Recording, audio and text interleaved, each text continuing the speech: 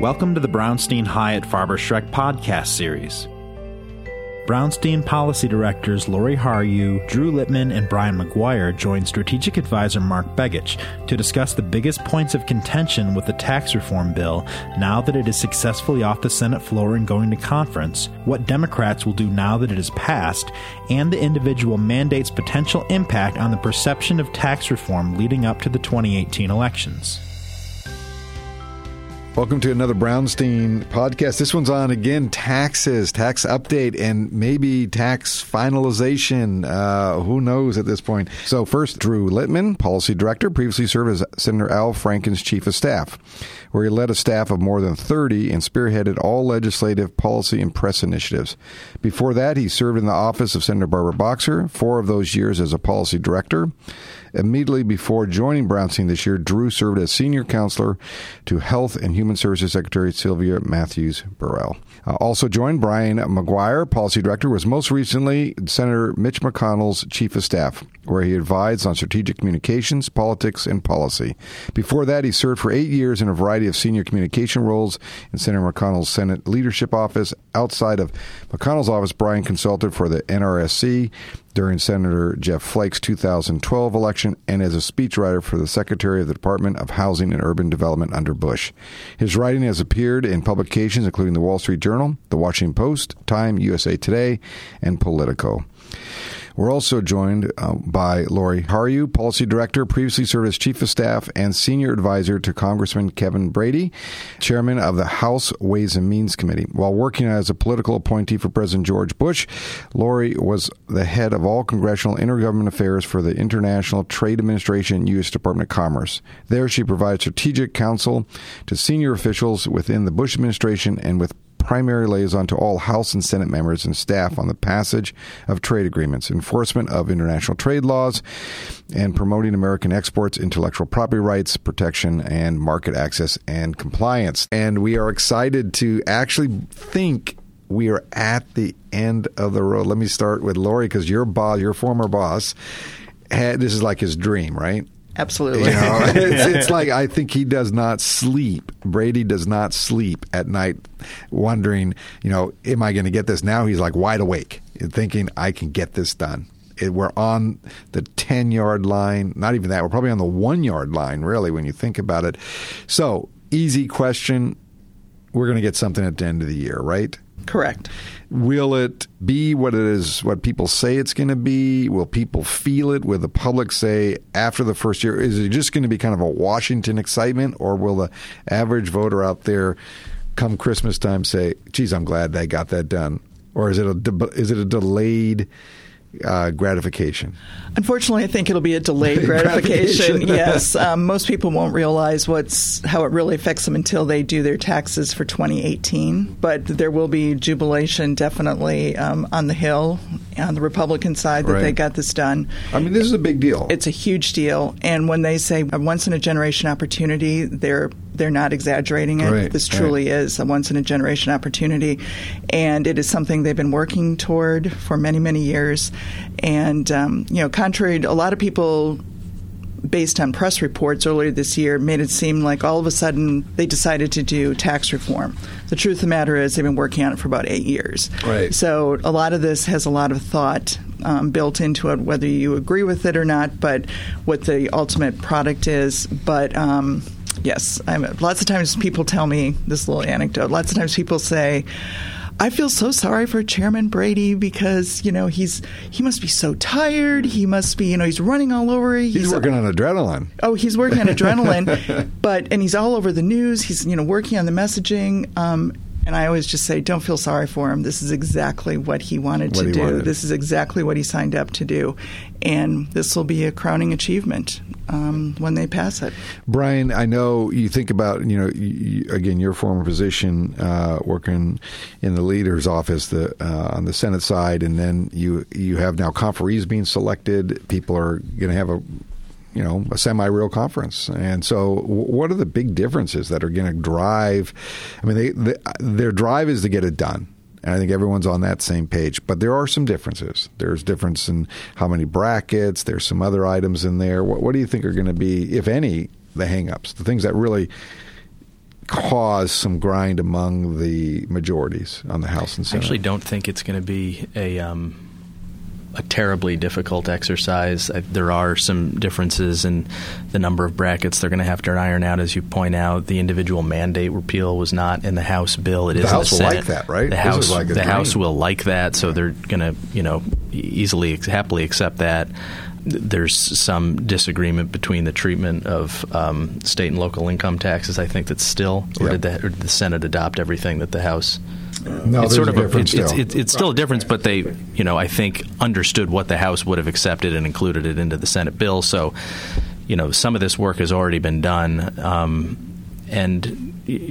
don't know, Lori, if you think there are any real neuralgic issues here. Are there still, any that kind of just really are burning, or is it just kind of little tweaks and be done? Well, they also have to reconcile the differences between the mortgage interest deduction. Because remember, the House 10,000 or 500,000, 1 million. Yes, the House capped it at 500,000, and the Senate basically left it unchanged, except I think they eliminated the equity. I have to add one thing here. It's very confusing to some people. I saw a news report in D.C., not a national news, but a local news, reported as $500,000 in deduction.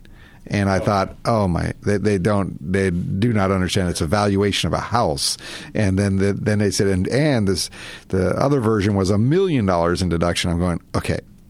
We'd all love an annual $1 million tax deduction. If we have that, we're all happy people. One other issue that doesn't matter much to individuals, but does to a lot of corporate interests, is the treatment of interest deduction. The House and Senate have treated that a little bit differently in their bills, and that's something they're going to have to work out. Well, and something that bubbled up on the final day of the Senate passing their bill, which is a huge concern to the corporate community, is the fact that in the House bill, they repealed individual and corporate AMT.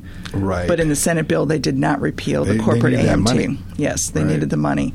And so now, this is a big deal for businesses that have done all the economic modeling based on all the information they've had before. Right. And so it kind of throws everything off, and they're going to have to. That's a big decision that's going to have to be made. So Drew, here's a bill that's nothing's 100% in Washington because you never know, but I'd say 99.99999% it's going to pass. It's going to be signed by the president.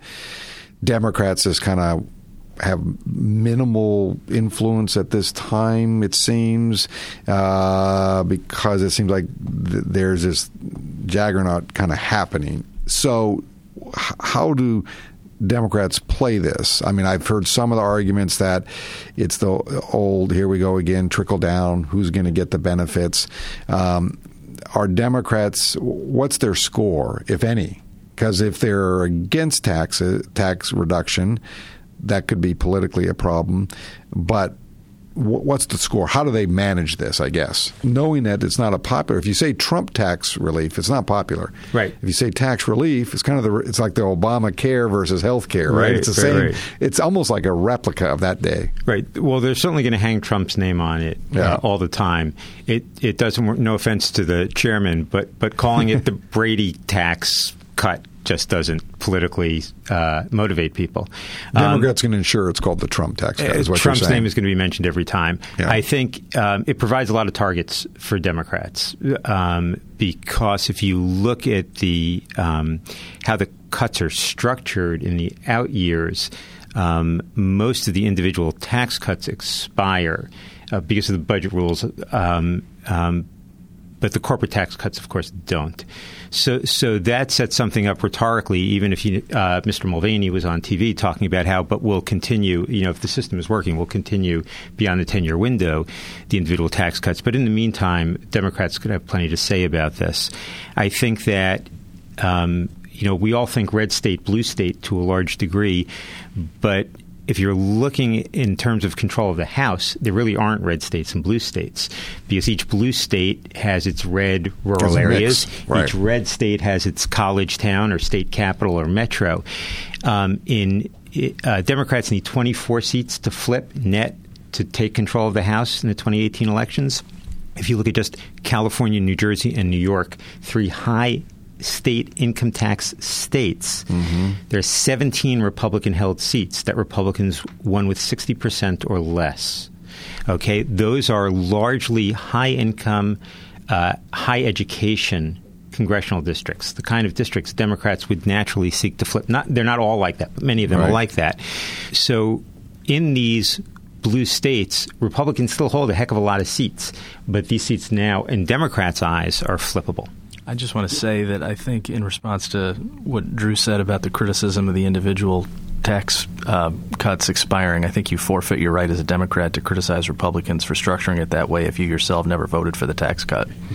Well, we're never forfeiting our right to criticize, but I understand. That's not the American way. But I take your point, Brian. But I'll give you an example. I was in an office yesterday, and it was a business person, and this person, I don't know if you do this, but when I come home and I have change in my pocket, I put it in a jar or put it upside. So this person has a little cup and it has like coins, and the person leaned over to me and they said, "Here's what I think of the tax reform bill." They moved the coins in front of them. They said they pushed off some and said, "Look what I get." And I said, "Oh, that's good." And I said, "No, but in about 4 or 5 years, he then picked up all the coins and put them back and said, but you don't get them forever. You only get those tax cuts for a short time."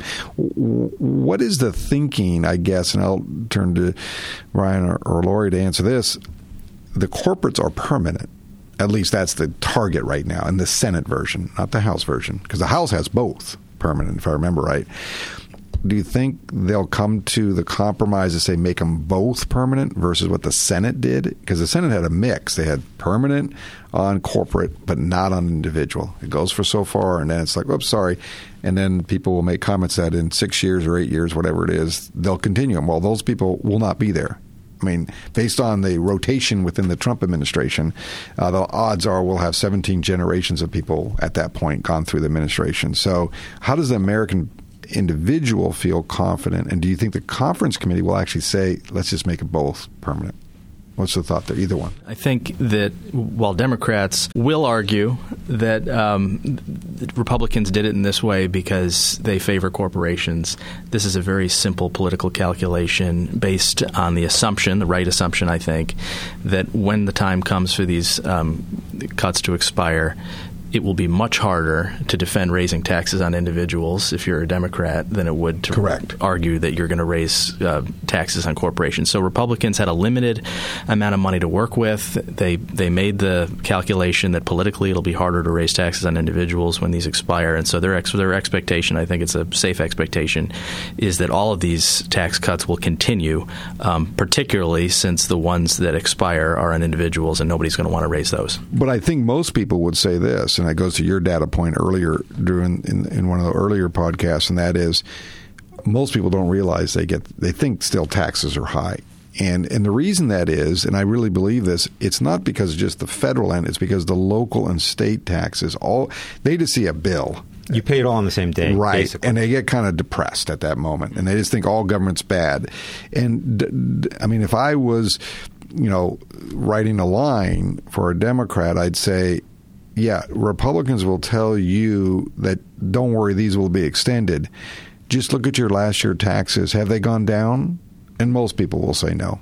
And it doesn't matter if they have. The perception the polling is very clear about that. People don't think their taxes are being cut even after their taxes are cut. Can I make just two other political points about the bill? The implications for individuals go way beyond the tax cuts that individuals will get. If you're repealing the individual mandate, that means a rise in insurance rates for a lot of people because you're taking a lot of those healthy insurance customers who are only buying insurance because they're forced to. They'd rather not pay a tax. You're taking them out of the markets, which means insurers are getting proportionately a sicker population, which means rates go up. Congressional Budget Office, every forecaster agrees with that. But also beyond that, the cuts that you're making, government revenues, point us toward offsetting cuts eventually in Medicare, Medicaid, and or Social Security. And I think that's a feature, not a bug, because there have been people who have wanted to cut those programs for a long time. That's something that voters are not thinking about at all in the context of this bill, but we'll have to reckon with eventually, I believe. Well, I'm not normally the political person here, although I am Team Republican. But I would also say there's also the flip side of that is there is a very fundamental, basic reason, though, that a lot of Americans, it's just we feel we should make the choice as to whether or not we have health care, whether it should not be the government saying you must have it's this. It's the personal responsibility issue. Yes, right. and I think that, in many cases, that doesn't even matter whether they're, they won't like their taxes going up or whatever, but it's, I think there's something at the core of us that really, really, it has a visceral reaction to that. Here's, if you laid out the parameters, tax bill passes, signed into law, 2018 occurs, you fill out your taxes in 2019. So that's when you really see the benefit, because no one proactively goes back to their employer and says, please redo my W-4 because I got a tax break and I want to change my exemption. That just doesn't happen. But here's what will happen for sure. Mandate gets taken away. Let's assume Drew's correct on this analysis that rates will go up because of this change in the dynamics of the pool, the insurance pool. Well, that will come in October of 2018. That rate adjustment will come 2018 without question, because the insurance companies will not give any political opportunity. They are about making money and breaking even at minimum if they're a nonprofit. So they will have to set their rates come March and April of next year, submit them in June to the insurance commissioners.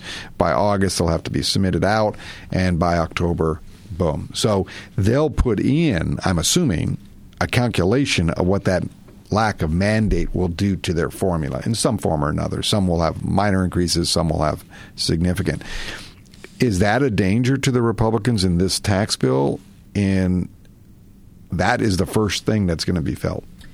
Because corporate tax relief won't happen for another, depending if the Senate version happens, that's another year and a half off, 2 years. Well, I don't mean to take this off in a different direction because I understand your question, but I'm also curious, the fact is 47% of all Americans do not pay taxes. Income. They pay Medicare and Social Security. So they believe, just so you know, if you do polling, they'll tell you we do pay taxes. No, I understand that. It's like payroll taxes are taxes. Right. But the thing is that has anyone seen, and I don't know this, I'm literally asking this, has anyone seen the research of those 47%, how many of them actually will be negatively affected by the ACA?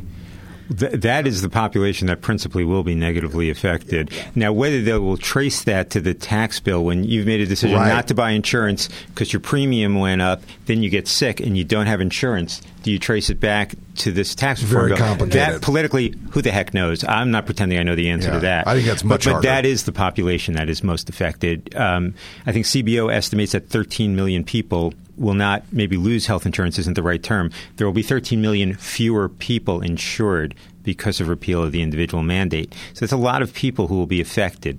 But again, it's not at all clear to me whether they blame anybody or know who to blame or know how it started or think it's wrong. I just don't know. Well, and something else I think that gets lost in all of this and all of we get kind of wrapped around the axle about all the little political issues and stuff is if what Chairman Brady says actually becomes true, which is that over 90% of all Americans will be able to file their tax returns on a postcard-like form. That's a big difference, and that it would be huge for Americans who dread tax time, hate the IRS, and that would be an eye-opening experience for them. That's true. I think I'd love to be able to file my taxes. Well, I don't think you would be able to do that. I don't actually have a lot to itemize, but I think that's less salient now with the advent of TurboTax and software that makes it easier for people. When people had to fill it out all by hand, I think they were more likely to dream of the postcard. With TurboTax, if you're just filling in the boxes, it's a little bit easier. But the visual, the visual is great for Republicans. Powerful. You bet. And the Republicans, if they do it, in a lot of ways, depending on what the IRS does in implementation of this, because literally right now they're already implementing 18 information now. They're doing that. That's their process. So that is a high value public relations component. The question is, can the system, meaning the administration, be able, because it won't be left to the legislative body. The legislative body is doing their part now, but then the administration has to actually do this. That's what oversight is all about. Right, exactly. And but the other thing is, and I can tell this is an anecdote from working with Chairman Brady, whether he was in a town hall in Texas, and he does over 50 of those a year, or if he was meeting with a bunch of CEOs, he would go through, and this has been true throughout the last couple of years, even with the CEOs, he's sitting there and he's going through, these are my ideas, these are my thoughts on tax reform, this is what we're planning on doing, what are your thoughts? And he would usually pass around this little form, also this postcard. He said, inevitably, that was the very first thing they honed in on. These are CEOs that will never be able to use the postcard. No. They'll use it for a bookmarker. Right. And but they honed in on that as, this is amazing. If you can do this, this is worth everything. Right. So do you think once we're done with tax reform, we'll end on this kind of questioning, do you think this is it? No. Is there stuff next year that might be 418, or do you think it's after the cycle? Do you think there's more in the mix? Is there an appetite for this to do more tweaking, or is just pretty much? Well, every tax bill has to have tax technical corrections. Okay. Little things, little quirks that they got wrong, or maybe there were drafting errors. So they'll do a technical corrections at some point.